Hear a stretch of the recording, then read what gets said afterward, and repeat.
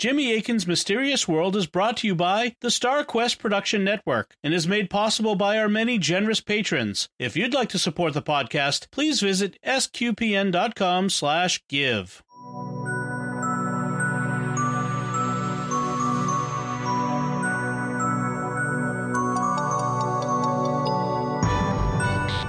You're listening to episode 52 of Jimmy Akin's Mysterious World, where we look at mysteries from the twin perspectives of faith and reason.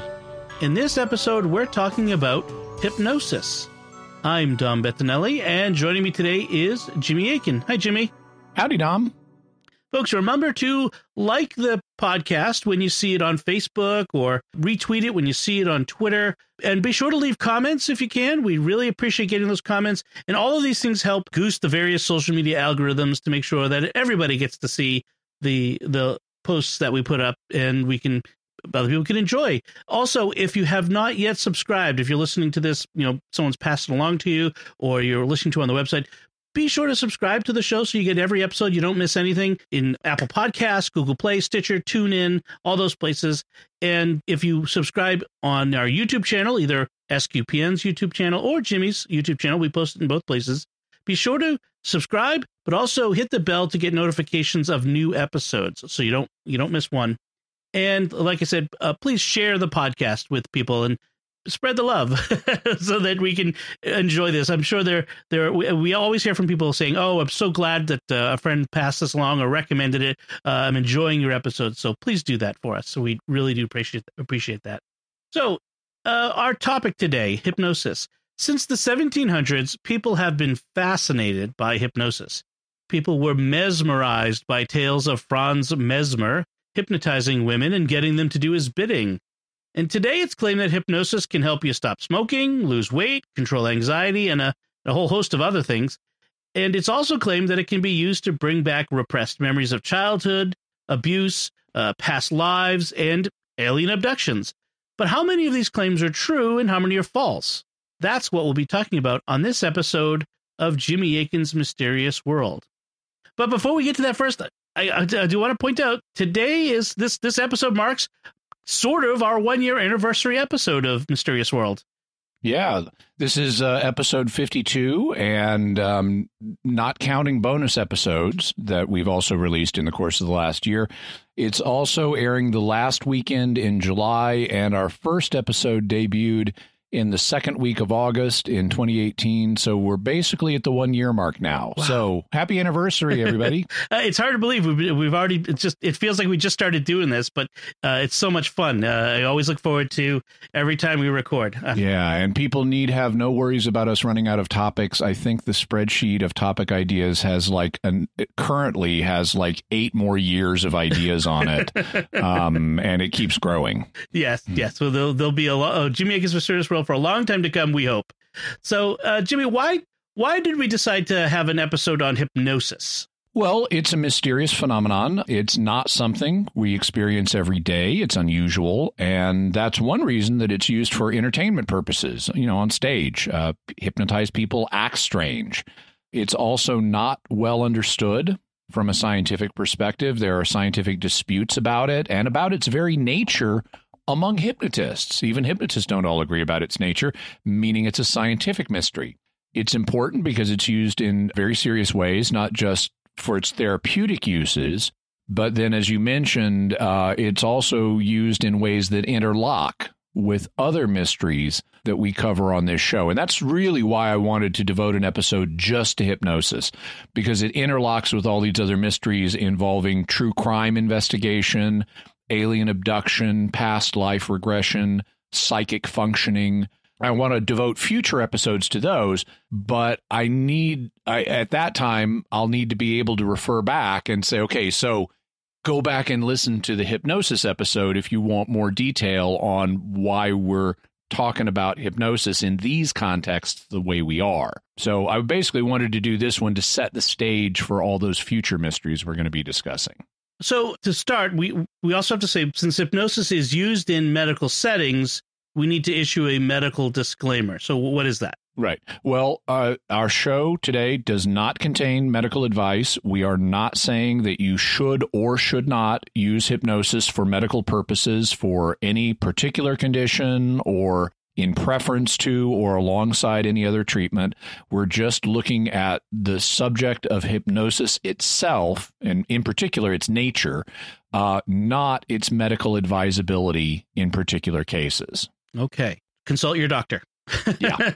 So let's begin with the origin of the word itself. Where does the term hypnotism come from? It comes from Greek roots. The Greek word hypnos or hypnos meant sleep, and then osis indicates a state or condition. So hypnosis would be a condition of sleep, and it's shorthand for nervous hypnosis. Nervous hypnosis is a term that was used earlier on to distinguish so-called nervous sleep from natural sleep. So the idea is you're not asleep in the natural sense. It's another kind of sleep called nervous sleep or nervous hypnosis, which then got just shortened to hypnosis.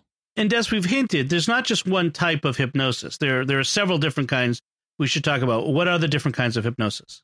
Well, there's stage hypnosis, which is the type where people cluck like a chicken and stuff like that, and that's largely non-serious. Then there's therapeutic hypnosis, where hypnosis is used to treat a medical condition. There's also self-hypnosis. It's widely claimed that you don't have to, once you know what you're doing, you don't have to have a hypnotist working with you. You can hypnotize yourself and achieve a lot of the same effects, whether it's, pain management or, appetite management or whatever it may be. So we should probably talk about the history of hypnosis as well. How long has it been around? Through all of human history, there have been trances that people would go into. There have been, states of meditation that people would practice. But the modern era for hypnosis, what we think of as hypnosis, really began in the 1700s with a guy named Franz Mesmer. He lived between 1734 and 1815. He taught something called animal magnetism. The idea was, magnets were a big thing at the time. People didn't really understand them all that well, but they had this mysterious force that would pass between magnets. And so he envisioned what we now call hypnosis as animal magnetism, as a mysterious force that would pass between us as animals. So you could influence another person with this animal magnetism as opposed to metallic magnetism. He also originally used magnets in his performance, in his practice of hypnosis. And he would use his hands as like channels for the animal magnetism. He would make what were called mesmeric passes with his hands over people. And this led to it often being called mesmerism. It was also often called magnetism after animal magnetism, even though it's distinct from, metal magnets. So the term mesmerized comes from mesmerism. Franz Mesmer, yeah. And the term hypnotism was then coined by a French magnetist, as they were called, or now we'd say a hypnotist, named Etienne de Cuvier, or something like that. If I were to say it the way it's spelled in English, it's Etienne de Cuvillers. But I assume that's something like Cuvier. Cuvier, yeah. And he coined the term in 1820. The Scottish surgeon James Braid, who lived between 1795 and 1860, then helped strip hypnotism of its occult connections. The idea that there's this mysterious animal magnetism force and that there's some kind of occult influence going on. And he explained it purely as a natural, physical, and psychological phenomenon. So he took it out of the realm of the occult and said, this is just a natural phenomenon. Let's think about it that way. They started trying to use hypnosis for pain relief during the American Civil War in the 1860s. Sigmund Freud, one of the founders of modern psychiatry, around 1895 helped popularize age regression hypnotherapy. As people will be aware, Freud placed in a large amount of importance on early childhood events and early childhood traumas and reactions to things. And he thought that was the explanation for lots of psychological problems in later life. And so he would want you to hypnotically relive those childhood things as a way of desensitizing you to them so that you would get over the traumas that you had experienced and thus won't have the psychological problems that they produced anymore. At least that's the theory that was developed for age regression hypnosis. It's continued to evolve since the time of Sigmund Freud. Today, there are the various therapeutic uses we mentioned, smoking control, weight control, stuff like that. And then there are these more exotic uses. In 1952, a book came out called The Search for Bridey Murphy that used hypnosis as a way of trying to resurface past life memories. There was a woman who claimed to have been a reincarnation of an Irish woman named Bridey Murphy.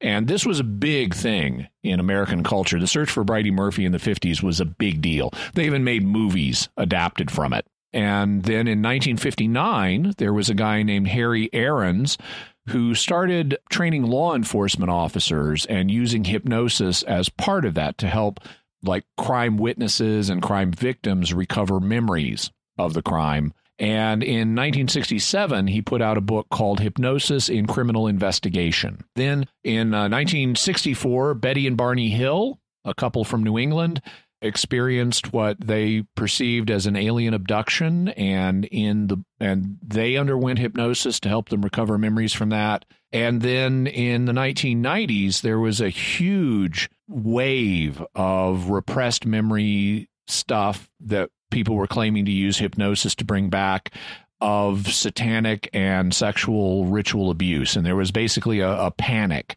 at that time that there was all kinds of satanic and ritual abuse and sexual abuse going on that people were now having recovered memories from using hypnosis. And we're probably going to talk about Betty and Barney Hill at some point and some of these other things. Yeah, they're going to get their own episode. So is Bridey Murphy. Yeah. Okay, good. So that gets us into the subject of what hypnosis is supposed to be able to do. What do people claim that hypnosis does? Well, they'll say that it enables you sometimes, they'll say it enables you to tap hidden mental powers that you don't normally have or at least can't use as easily. These are supposed to affect things like physical states, psychological states, behavior, and memory. So what effect is hypnosis supposed to have on physical states? It's supposed to allow you to promote physical relaxation, lower your blood pressure, cure insomnia, diminish pain, and that includes, this is called hypnotic anesthesia, when you use it to diminish pain. It's used sometimes in childbirth and dental procedures. It's supposed to help you improve your performance in sports. And some claim that it lets you do things that are either normally physically impossible or nearly impossible physical feats, like walking on beds of coals or beds of spikes, or levitate, or make your body completely rigid. In fact, for the artwork for this episode, we've got a picture of that where you have a guy who's hypnotized, his body's completely rigid, and he's just got like a chair under his neck and under his feet, and he's just suspended there between the two with a completely rigid body. What about psychological states? What effect is hypnosis supposed to have on that? It's supposed to let you work out psychological problems. For example, with age regression hypnotherapy, where you relive some traumatic event and desensitize yourself to it. It's supposed to help you control alleged addictions like alcohol, tobacco, or gambling. It's supposed to help you deal with unwanted compulsive thoughts like phobias or fear of flying or obsessive compulsive disorder. And it's supposed to help with anxiety control by desensitizing you and promoting relaxation. And then you said it's supposed to have effects on behavior. What about that? Yeah, well, this can include things like changing behavior patterns through what are called post-hypnotic suggestions. So the idea is you hypnotize someone and you say, when you wake up, you're not going to have a desire to smoke anymore, or you're not going to have a desire to eat as much anymore. And so you change their post-hypnotic behavior in hypnosis. It's also used in hypnosis to get people to do acts they wouldn't normally do, like, act like a chicken, or some people think, although this claim is widely rejected by hypnotherapists, getting people to do things like commit crimes, like robbery or assassination. That's a major plot element in The Manchurian Candidate. Right. And you will find some people saying, oh, yeah, you can do that. And then you'll have hypnotherapists saying, oh, no, you can't. Hollywood loves that, the hypnotized assassin thing. Yeah. So what effect is hypnosis supposed to have on memory? It's supposed to either be able to enhance memory, thus helping you recover repressed memories, or diminish memory through what's known as hypnotic amnesia, so help you forget things. There was a movie, The Eternal Sunshine of the Spotless Mind, which was like on that premise. Okay. Yeah. So let's move past the claimed effects and then just look at hypnosis's basic nature. What is hypnosis? How is it defined? There are many definitions, and none of them are universally agreed upon. The American Psychological Association has a definition which is currently on their website. And if you could, Dom, could you read us from that definition? Sure.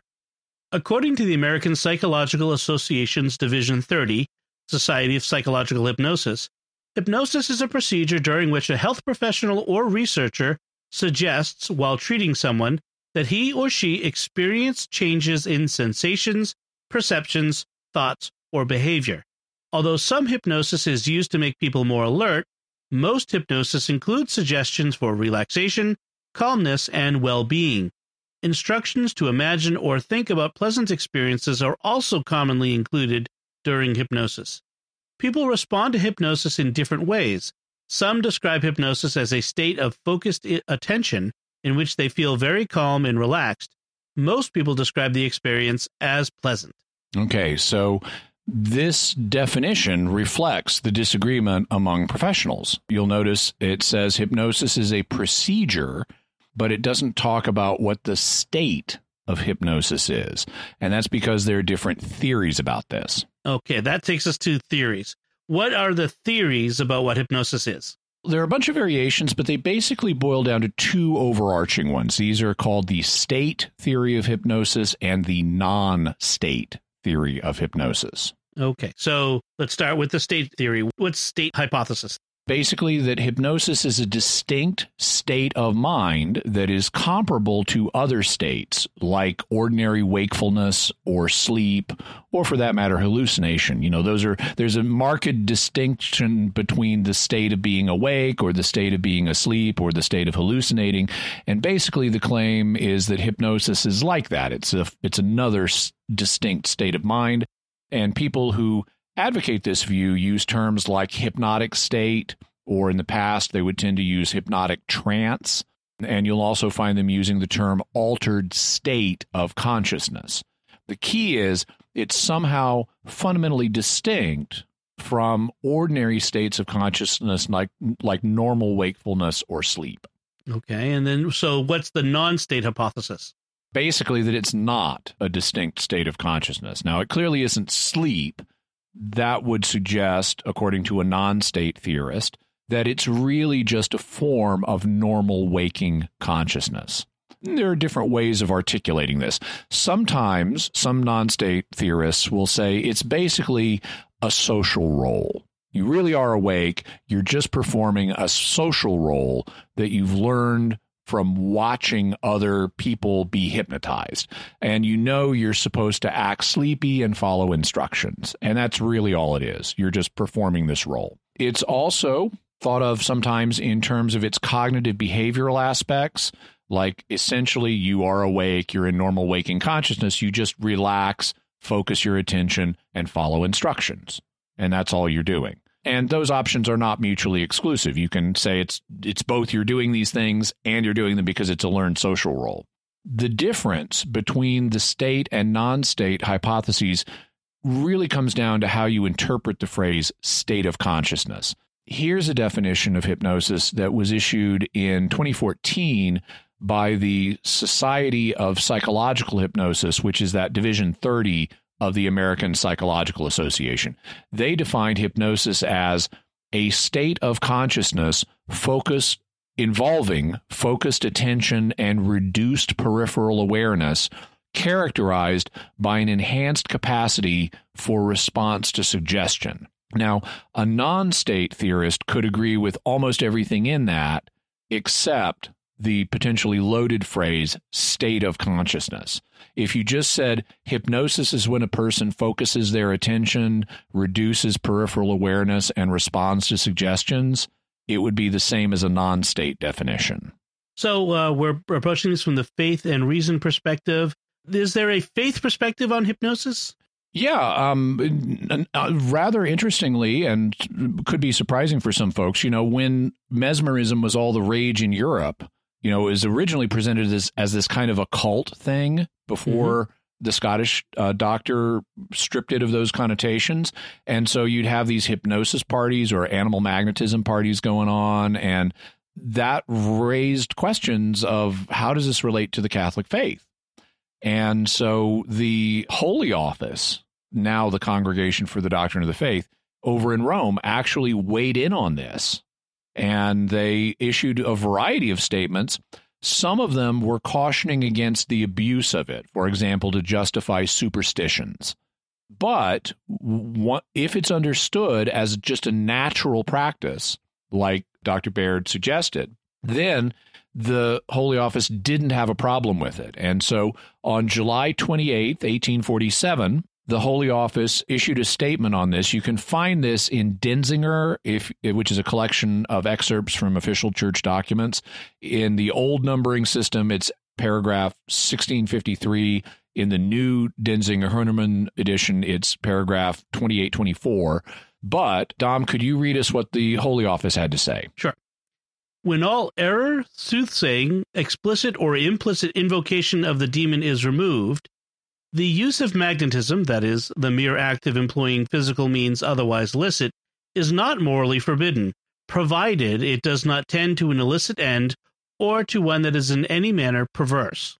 Yeah, so they're saying basically as long as you're not doing something occult with it, as long as you understand it as a natural thing, you can use it as long as you're not doing something bad with it, like try to seduce a woman or something like that. Later statements in the 1950s, issued by Pope Pius XII, also accepted its use in principle for pain relief under a medical practitioner's care. All use of it, though, for occult purposes like past life regression would be ruled out. So that's the faith perspective. What can we say about this from the reason perspective? How can we judge between the state and non-state hypotheses? To show that it's a distinct state of consciousness, you need to show that it's somehow significantly different from other states of consciousness. And it's obviously different from sleep, so that's not under dispute. The question is whether it's significantly different from ordinary wakefulness. One way of doing this would be by direct physiological measures. For example, looking at the brain waves or the activation of brain regions in people who are awake versus hypnotized. Another way would be looking at its reported effects and seeing if a person in a wakeful state could reasonably do the same things as a person in a hypnotized state. Now, I would like to be able to say, here are a bunch of scientific studies that I can point you to. Unfortunately, scientific studies tend to be behind paywalls on the internet, and there aren't that many open source journals, especially dealing with hypnosis. If you want the high quality studies, that's really where you have to go. And right now, we don't really have a research budget for this show. I'm paying for all the resources that we mention on this show out of my own pocket, just as a donation to StarQuest. But I would love for us to be able to have a research budget, but first StarQuest needs to get to the break-even point, because right now we're not even covering all of our current expenses, and we need to get additional donations to where we can just break even so we can continue to do the show for another 8 years. We're not there yet, but with your help, we hope to get there. But then even beyond that, I'd love to get a research budget so I could get access to more of these studies, because as it's sometimes pointed out, scholarship is expensive. I do the best I can with what I can out of my own pocket, but we'd love to have our patrons fund us to the point we can not only keep doing the show, but can even bring you additional findings from serious studies. We'd love to take the show to the next level. Absolutely. Yes, I'm wholeheartedly with Jimmy. I would love to give him a big research budget to do that. So we've got the ability to measure the brain now. So what do those measurements show about the brain? Okay, so we have several different types of brain waves. This is something we've been able to measure for a while. There are alpha waves, beta waves, gamma waves, theta waves, so forth. And hypnotized people do show changes in their brain waves, but so do people who are sitting down, relaxing, and focusing their attention. Every time you think a different thought, it's going to change your brain waves a little bit, and you do some of those things. You sit down, relax, focus attention. It's going to influence your brain waves in this kind of the same way as when you're hypnotized. So at present, there doesn't appear, from what I've been able to establish, that there is a consensus that hypnosis involves a distinct state based on brain waves. That hasn't emerged as a consensus. So the state hypothesis has not been proven by brain waves. So what about measuring the activation of brain regions like they do with an fMRI? It's essentially the same thing. Hypnotized people do show that they're activating certain brain regions and not others, but so do people who just relax and focus their attention on the same things. Again, there's no consensus that we're dealing with a significantly different state. Both the brainwave and brain region measurements, though, bring up a really important point, which is that anytime you hear a claim about hypnosis and the effects it has, you need to ask if it was controlled against a similar non-hypnotic procedure. It's not, it doesn't do any good to have experiments with no control group.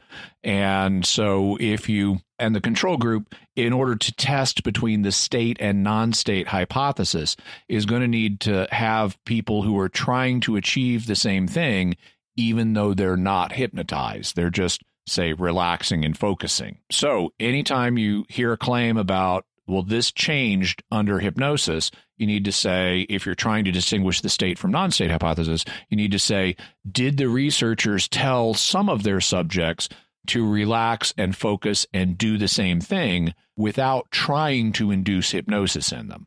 And we'll refer to studies that do that as adequately controlled, provided an alternative non-hypnotic attempt to do the same thing just by relaxing and concentrating. So what about the effects hypnosis is supposed to have on physical states?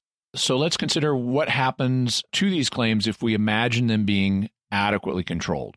One of the claimed physical effects is promoting relaxation, but that's not proof of a true altered state of consciousness. If you just tell somebody to relax, it'll do the same thing, whether you try to hypnotize them or not.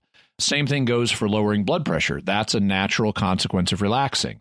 And the same thing goes for curing insomnia. If you tell someone to relax and focus on going to sleep, they'll fall asleep quicker. So the effects, can be reasonably accomplished by someone who's just relaxing and concentrating without being hypnotized.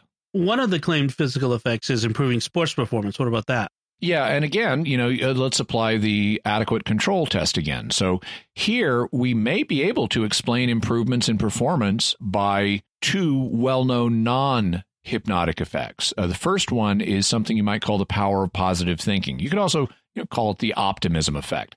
If you relax and focus and tell yourself you can do something athletically, the chances of doing it improve. But you don't have to be hypnotized for that to happen. It's just an increasing motivation and confidence. The second effect that can play a role here is called the placebo effect. Placebo, it comes from the Latin word. From the Latin word placebo, it means I will please. And scientists have known for a long time that if a patient believes a treatment is likely to work, even if it has no intrinsic efficacy, like a sugar pill, it may well work anyway. And there's actually, placebo effect is very fascinating, and we'll be doing an episode in the future on placebo.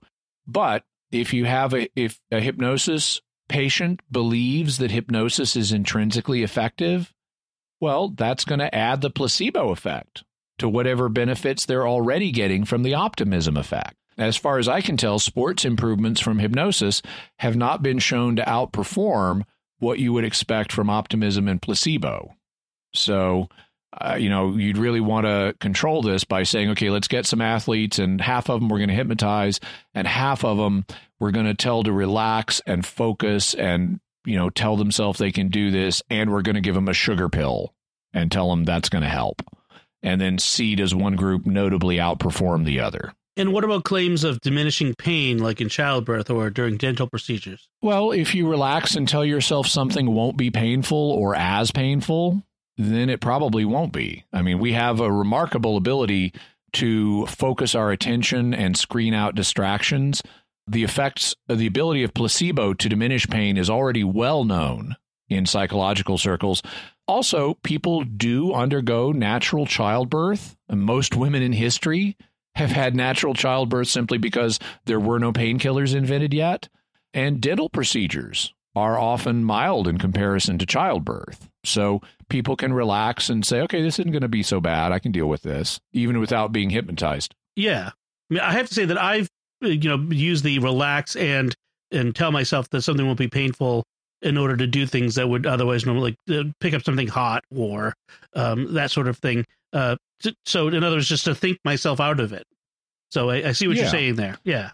Also, like you think about like children, when we were kids, shots were terrifying and uniformly painful. And as adults, they're not such a big deal. Right.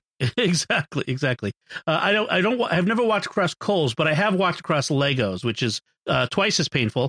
And I have been able to do it without having to be hypnotized. So that's some evidence there. So what you've said covers fairly ordinary physical effects that might be achieved without hypnosis. But what about some of the physical effects that are ordinarily thought to be impossible or nearly impossible to achieve without hypnosis? So our artwork for this episode, as we mentioned, has a photo of a seemingly dramatic example of hypnotic rigidity of a man suspended between two chairs.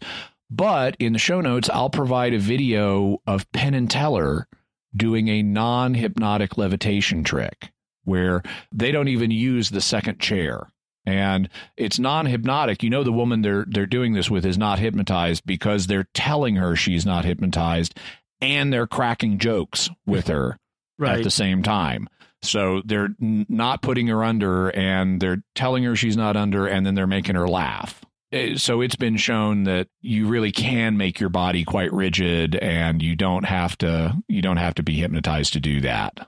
So what about the effects that hypnosis is supposed to have on psychological states? Well, it depends on the way it's supposed to help. In some cases with hypnotherapy, people mentally are supposed to relive prior experience to put the prior experiences in perspective so that they lose their emotional punch.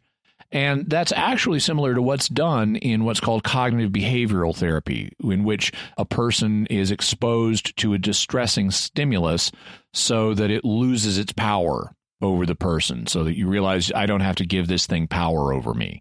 And that's used to deal with phobias and OCD and things like that. So let's say a person has arachnophobia. They're afraid of spiders. Well, gradually you get them exposed more and more to spiders. So it's like, okay, I can survive spiders and I don't have to be terrified of them. And in the same way, it's like, okay, I had this traumatic experience in the past, so I'm going to relive it and realize, hey, I'm okay despite that. So it loses its power over me. Well, again, just relaxing and focusing and telling yourself you can do something is going to help you do it. And that's going to apply to desensitizing yourself, whether you're hypnotized or not. If you mentally relive events and say, okay, I can deal with this. I got through that. It's not a big deal. I'm not even going to be scared of it. I'm going to let myself think about it. You're going to desensitize yourself. Similarly, if you relax and say, I can control my alcohol or tobacco or food consumption or gambling or anxiety, whether or not you're hypnotized, you're going to be able to accomplish some of that. And I have not been able to find studies showing that hypnosis has markedly different outcomes than doing the same things without the hypnotic effect, just relaxing and saying, I can do this. Right. And to be clear, what we're saying is it's not that anybody could think themselves into a positive outcome with this, but that whether you're hypnotized or not, the percentage of people who are able to do this isn't markedly different. That's what you're saying. Not as far as I've been able to find studies on, no. Okay. All right. So what about the effects that hypnosis is supposed to have on behavior? Well, if it's a minor behavior that a person wants to do anyway, like eating less or stopping smoking, then that can be explained without proposing hypnosis as an altered state of consciousness. It's just the power of positive thinking and or the placebo effect. The real question comes when it's something a person ordinarily wouldn't do, like acting like a chicken or committing a crime. In the case of acting like a chicken, well, you see that in stage hypnosis, and the way stage hypnotists work is they first typically try to hypnotize the entire audience.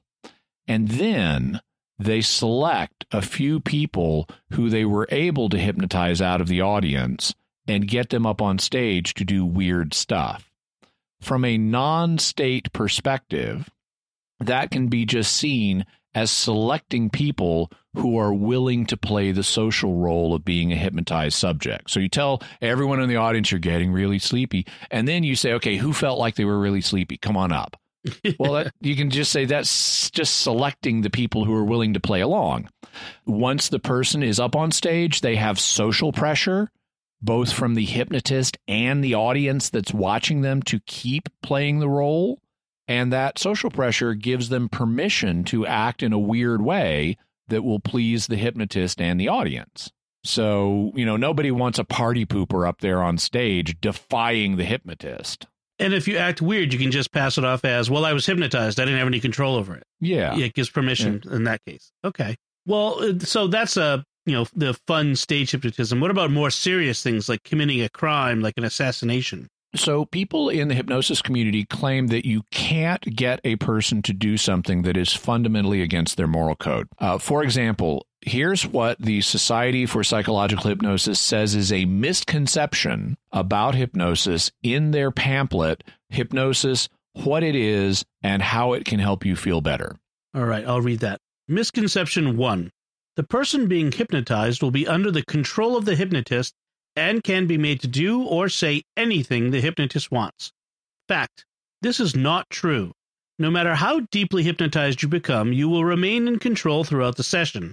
You cannot be made to do anything you do not want to do or anything that you are uncomfortable doing. That seems to be the case, and it's evidence that's consistent with the non-state hypothesis. If you could get someone to fundamentally violate their waking moral code, then that would be evidence that hypnosis is a distinct mental state. But if you can't, then that's evidence that a person's waking moral code is really what's in control. Hypnosis may give you permission to do something minor you're not really opposed to, like clucking like a chicken, but it won't give you permission to do something that you're opposed to in waking life, like assassinating someone. So we thus don't have good behavioral evidence for hypnosis being a distinct state of consciousness. What about the effects that hypnosis is supposed to have on memory, either like recovering or repressing it? Well, this is the big one because a lot of the hypnosis-related topics we're going to be doing in future episodes are related to memory retrieval. This area, though, is really easy to study because it's easy to teach people things just before or during hypnosis and then see how well they can record them. I mean, that's like classic psychological lab experiment. So let's start with the small stuff, like remembering the details of something that just recently happened. There are claims that hypnosis will help you retrieve those, but so will sitting quietly, relaxing, and focusing your attention on what happened. Especially if you're guided through what happened step by step, it's likely to bring back things you'd temporarily forgotten. I mean, that's why when you lose your car keys, the first thing your spouse asks is where you were the last time you remembered having them, so that you can mentally walk forward from that point until you remember where you put them. Or usually in the last place where I remembered having them, which in my case, they're right there. So what about hypnotic amnesia, where the hypnotist gets you to forget stuff? Here we have to distinguish between the small stuff and the large stuff. In stage hypnosis, you sometimes encounter instructions to forget everything that happened during hypnosis.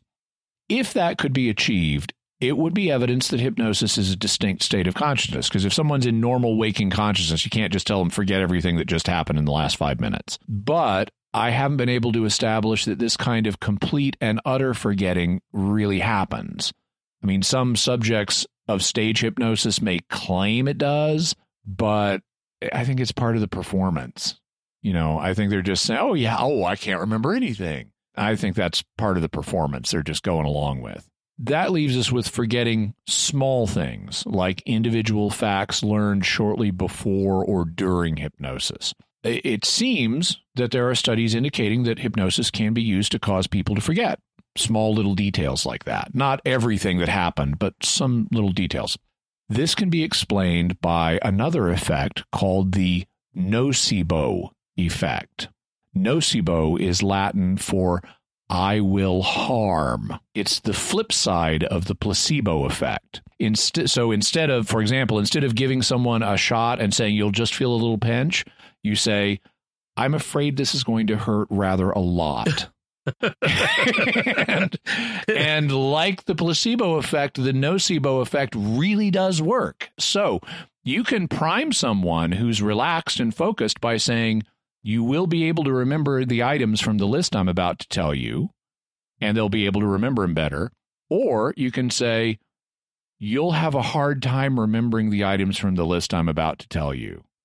And with that kind of discouraging message, it's no surprise when they don't recall them as well. So I think the hypnotic amnesia effect you get, where you can't remember all the terms you were told, I think it can be explained due to the nocebo effect, that you're just discouraging people from being able to remember, and that disheartening message makes it harder for them to remember. So I just don't see small-scale hypnotic amnesia as providing evidence for a distinct state of consciousness. So if it's possible for hypnosis to affect whether you can remember recently learned things or recent experiences, what about its potential to help you remember or recover things that aren't recent and that you've completely forgotten?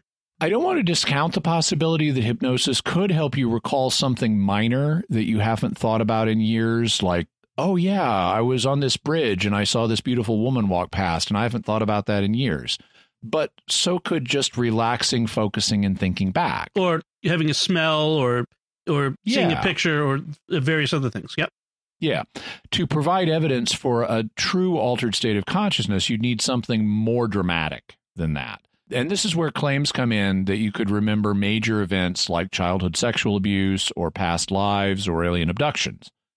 To bolster the claim that such recall is possible, you sometimes, although not always, encounter claims that the mind is like a video recorder that captures everything that happens to us. It's just a question of recalling it. And the claim is sometimes made that we apparently have a faulty recall circuit that hypnosis can compensate for. But this is not borne out by the evidence. That's not how memory works, as we'll discuss in a future episode on memory. The mind is not just a video recorder that captures everything that happens to us. Whether, though, memory works like a video camera isn't really the issue. The question is whether the evidence shows that hypnosis can accurately bring back details of this kind of event. Back in the 90s, a lot of people thought it was possible, and that led to a major scare about repressed memories of childhood sexual abuse. Lots of families were shattered. People had their lives ruined. They lost their jobs. Some of them went to jail. In response, some of the devastated families founded the False Memory Syndrome Foundation to promote awareness of the problem, and we'll have a link to that in the show notes. Hypnosis was then supposedly used to recover a lot of these repressed memories.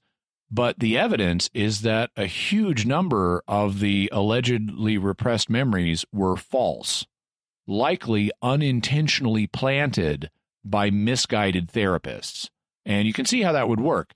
If your therapist tells you to remember, like you come in for some psychological problem, and the therapist tells you your problem is caused by something that happened to you in your childhood. Let's hypnotize you and find out what that was. Well, if your therapist tells you to remember something that happened to you, that implies that you can remember it, and that gives you permission to use your imagination to remember, to envision the event. And then the placebo effect of your thinking that this has the ability to really help you do that gives you confidence that what you're imagining was actually a real memory. So it's basically permission given by the hypnosis to envision this thing, and then the placebo effect making you think it must be a real memory. In fact, you don't even have to be hypnotized to have false memories implanted. There's a professor of psychology, and she's also an adjunct professor of law, named Elizabeth Loftus. She's done a lot of work in this area. We're going to have references to her books. But she has done a lot of work specifically on how false memories affect court cases. She is one of the key experts in the field, and she's done a bunch of studies on implanting false memories in people. For example, suggesting to them that they were lost in a shopping mall when they were 5, when their parents say, no, that never happened. And then getting them to recall being lost in a shopping mall when they were 5 as if it really happened. In 1997, she published an article in Scientific American called Creating False Memories.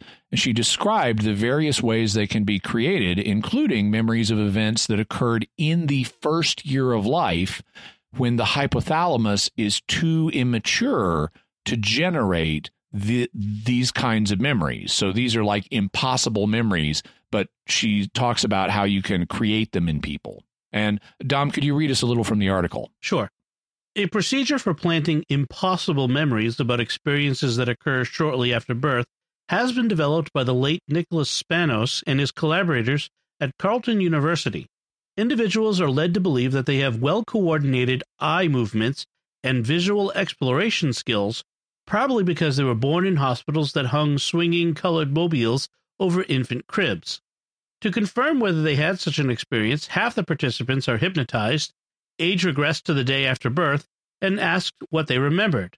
The other half of the group participates in a guided mnemonic restructuring procedure that uses age regression as well as active encouragement to recreate the infant experiences by imagining them. Spanos and his co-workers found that the vast majority of their subjects were susceptible to these memory planting procedures. Both the hypnotic and guided participants reported infant memories. Surprisingly, the guided group did so somewhat more, 95 versus 70%. Both groups remembered the colored mobile at a relatively high rate, 56% of the guided group and 46% of the hypnotic subjects. Many participants who did not remember the mobile did recall other things, such as doctors, nurses, bright lights, cribs, and masks. Also in both groups of those who reported memories of infancy, 49% felt that they were real memories, as opposed to 16% who claimed that they were merely fantasies. These findings confirm earlier studies that many individuals can be led to construct complex, vivid, and detailed false memories via a rather simple procedure. Hypnosis clearly is not necessary. Yeah, so notice what Loftus says. Hypnosis is clearly is not necessary. You can create the same false memories even in a non-hypnotic state.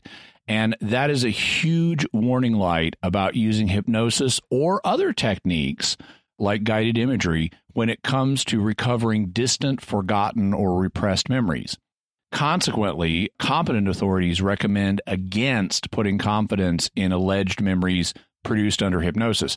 As early as 1985, so this is before the big scare in the 90s, as early as 85, the American Medical Association's Council on Scientific Affairs stated, the council finds that recollections obtained during hypnosis can involve confabulations and pseudo-memories and not only fail to be more accurate, but actually appear to be less reliable than non-hypnotic recall.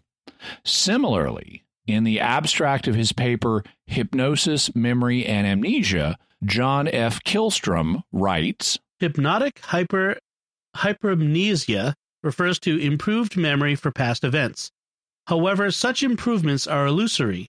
Hypermnesia suggests increased false recollection as well as subjects' confidence in both true and false memories.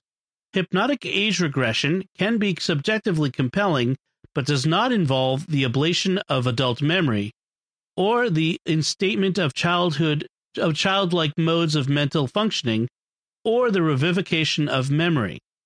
The clinical and forensic use of hypermnesia and age regression to enhance memory in patients, victims, and witnesses, for example, recovered memory therapy for child sexual abuse, should be discouraged.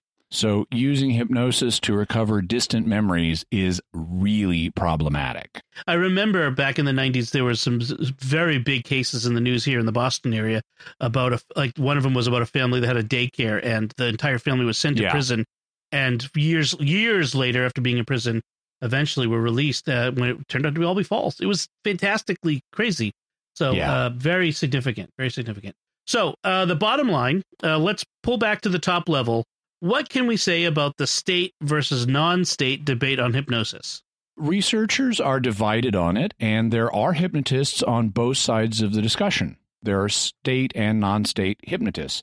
My own sense is that hypnosis is most likely a socially learned role that involves relaxing, concentrating, and following instructions. I can't rule out that there is a true altered state of consciousness involved in hypnosis sometimes, but if so, its effects seem to be small. So does that mean that hypnosis is fake? No, saying that something is a social role, a social construct, doesn't mean that it isn't a real thing. It also doesn't mean that it can't have therapeutic effects. The power of positive thinking is real, as is the placebo effect. So I wouldn't tell someone they shouldn't or should use hypnosis to help lose weight or stop smoking or control anxiety or whatever else. But I do think it's problematic to describe it as an altered state of consciousness. I don't think we have good evidence for that. And I especially think it's problematic to try to use it as a way of recovering distant memories. As Agent Scully said, it promotes confabulation. And that's my bottom line. Excellent. And remember, folks, as we said at the beginning, we're not medical professionals. Do what your doctor says, not us. Further resources, Jimmy. What further resources can we point people to on this subject? We'll have a link to a book by Robert Baker called They Call It Hypnosis, which advocates the non-state view. Elizabeth Loftus's book, The Myth of Repressed Memory. We'll also have a link to that. Wikipedia's article Hypnosis, which actually has a pretty good discussion of the state versus non-state debate. Also, Wikipedia on the placebo effect. We'll have Penn and Teller's most definitely non-hypnotic levitation trick.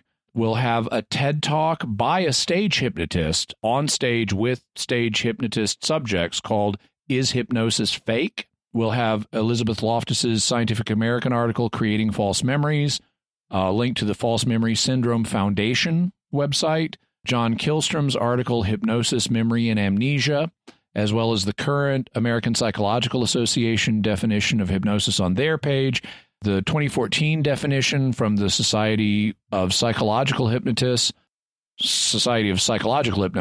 We'll also have a link to their pamphlet, Hypnosis, What It Is and How It Can Help You Feel Better. And we will have a link to the 1966 U.S. intelligence document, Hypnosis in Intelligence, which actually concluded hypnosis is not very useful for intelligence gathering. Oh. And also Pius XII's 1956 address, Religious and Moral Implications of Analgesia, where he talks about the possible use of hypnosis for pain control. All right. Well, those are some good resources. So let's move on to our mysterious feedback. This week, we're talking about feedback from our John Hendricks Tennessee Prophet episode.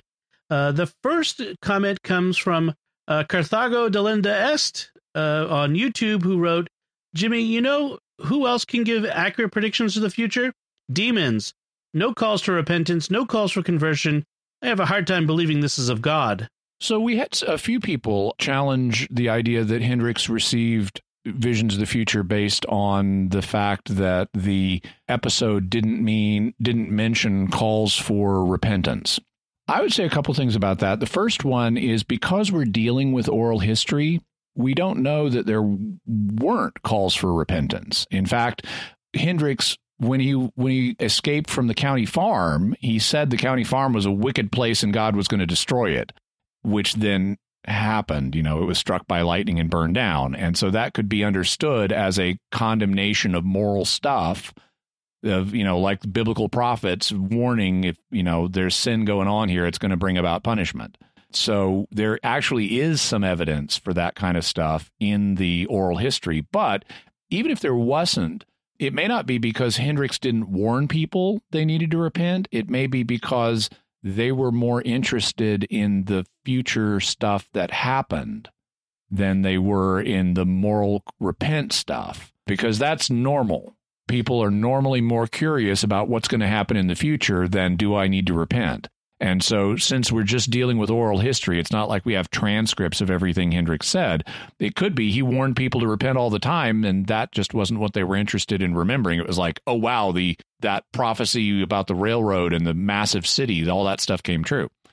Then there is another fact, which is if you look at the Congregation for the Doctrine of the Faith's guidelines that are sent to bishops for discerning authentic apparitions from false apparitions, they nowhere mention calls to repent as something that you need to have a true apparition. So the people who have said, oh, well, I didn't hear a call to repent, therefore this thing must be false, you're making up a criteria the church does not use. So I would say for all those reasons, we do have some elements of, moral censure in his prophecies. We don't have a complete record of his prophecies. It would be expected for people to focus more on the amazing fulfillments than on the calls to repent. And this is not a test the church uses. I don't find that line of argument convincing. Yeah. I even in big approved apparitions in the Catholic Church, people tend to focus more on the predictions and secrets than they do on the calls to repentance. Well, look, can I ask you about one of the statements? He says demons can give accurate predictions of the future. Is that true? There's some debate on that. It's generally agreed in Catholic theology that demons at least have a superhuman intellect that allows them to make accurate or more than humanly accurate predictions regarding the future. Whether they can see the future is another thing, but they can at least calculate what's likely to happen in the future better than we can. And thus you could, like, for example, in the book of Acts, Luke records that St. Paul encountered a young woman who had a spirit that her owners were using to predict the future to make money. And so you could interpret that either as the spirit can directly see the future or some things about the future, or at least that the spirit could calculate things that were likely to happen in the future. Right. Or give vague enough things that could be said to be a prediction of the future. Yeah. Like tarot cards and that sort of stuff. Okay. So, and then our next comment comes from one other thing about demons. Yeah. Before I attribute, and this is standard with me, before I want to attribute something to demons, because this is the classic thing that a lot of people fall into. If it's unusual, if it's outside of our tribe, it must be demons. Right. Well, okay, no. Demons want to lead you away from God. If that's what they're about. And so if we don't have evidence of demons trying to trick people into somehow being led away from God, we shouldn't be saying something is demons. That brings ridicule on the Christian faith when people hear demons as the explanation for things. So in this case, we don't have John Hendricks saying things like, oh, adultery is just fine or stuff like that. So just saying, oh, well, it feeds curiosity about the future. Yeah, because humans are curious about the future. That's part of why God gives us prophecies about the future. Mere curiosity is not leading us away from God. So, and then we have another comment from Mayal Siklan on YouTube who says, wonderful, a mystery I've never heard of. Thank you so much. This is great. Yeah, I was delighted when I first discovered the story of John Hendricks. It was something that not a lot of people have heard about, and I love being able to share it with others. Will 140 on YouTube says, these are getting more views. Nice. Yeah, the YouTube videos are getting more views, and it's in part because of people liking and subscribing and commenting on them. That tells YouTube's algorithm that you like it, and therefore other people might like it, and so it starts showing them to more people. So we really appreciate all you do in that regard. Yes, very much. Kathy S. writes on YouTube, this was my favorite so far, along with the Outlaw Pass. I ordered the book and will also up my monthly SQPN donation as a vote for more of this sort of episode. Oral and formal history interesting personalities combined with supernatural events. And great job telling the story dramatically, including the clip with President Truman. Thanks, Jimmy and Dom. I like the Egyptian stuff a lot, too. Thank you so much. And we really appreciate your support, including raising your level of support. That's something I hope other people will do, too, because we still need to get to break even for the network. And if you enjoy these episodes, then by all means, please either begin supporting or increase your support so we can continue to bring you the show for years to come. We really enjoy doing it, and we always love to know what kinds of episodes you like. And that's one of the reasons we ask our patrons every month what they'd like us to take on next. And then the last is an email from Myra Mansfield, who wrote the book that you referenced on John Hendricks. And she writes, "Thank you. I've been selling some books from your broadcast. I noticed you've been receiving conversation on your channel. Best wishes for continued success." And it was great to hear from Myra Mansfield. Her book is excellent, and if you order it through Amazon, she even autographs it for you. It's a short read. I read it in one sitting, but it's a fascinating look at the time of John Hendricks and also at his life and his predictions, and I recommend it to everybody. It's a lot of fun. Yeah, you'll find the links to that book on our website. You can go to sqpn.com/mysterious, and then there'll be a link there to our Mysterious World bookstore, and you can look for the book there. So, Jimmy, what are our mysterious headlines for the week? Well, the first one is one that you called to my attention. I'd read about it elsewhere, but you actually sent me the link, and it's about the FBI releasing its file on Bigfoot. The FBI did some investigation of Bigfoot a while back, and so they've now released their file on it.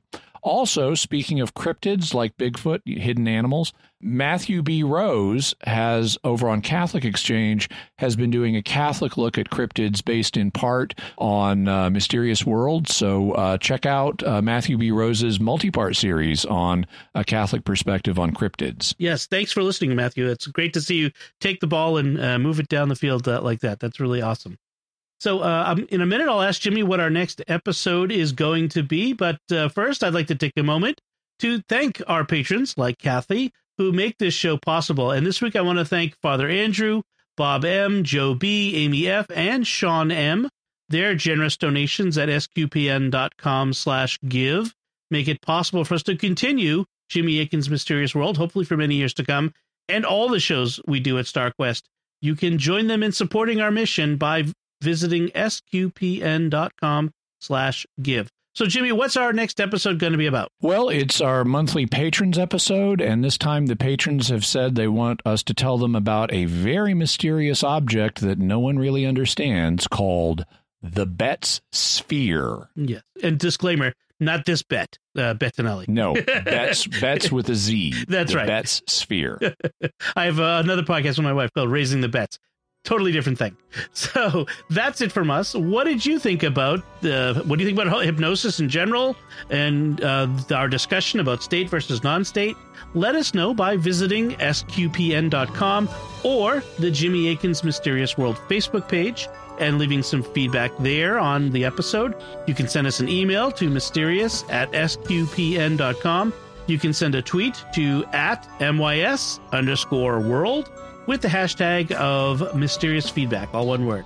Like I said, be sure to check out the Mysterious World bookstore at mysteriousworldstore.com for links to all the books and videos that Jimmy mentions on the show, including Myra Mansfield's book on John Hendricks and the ones we mentioned today. You can find links to all of Jimmy's resources from this discussion and links to the mysterious headlines on our show notes at sqpn.com/mysterious. Until next time, Jimmy Akin, thank you for exploring with us our mysterious world. Thanks, Dom. And once again, I'm Dom Bettinelli. Thank you for listening to Jimmy Akin's Mysterious World on StarQuest.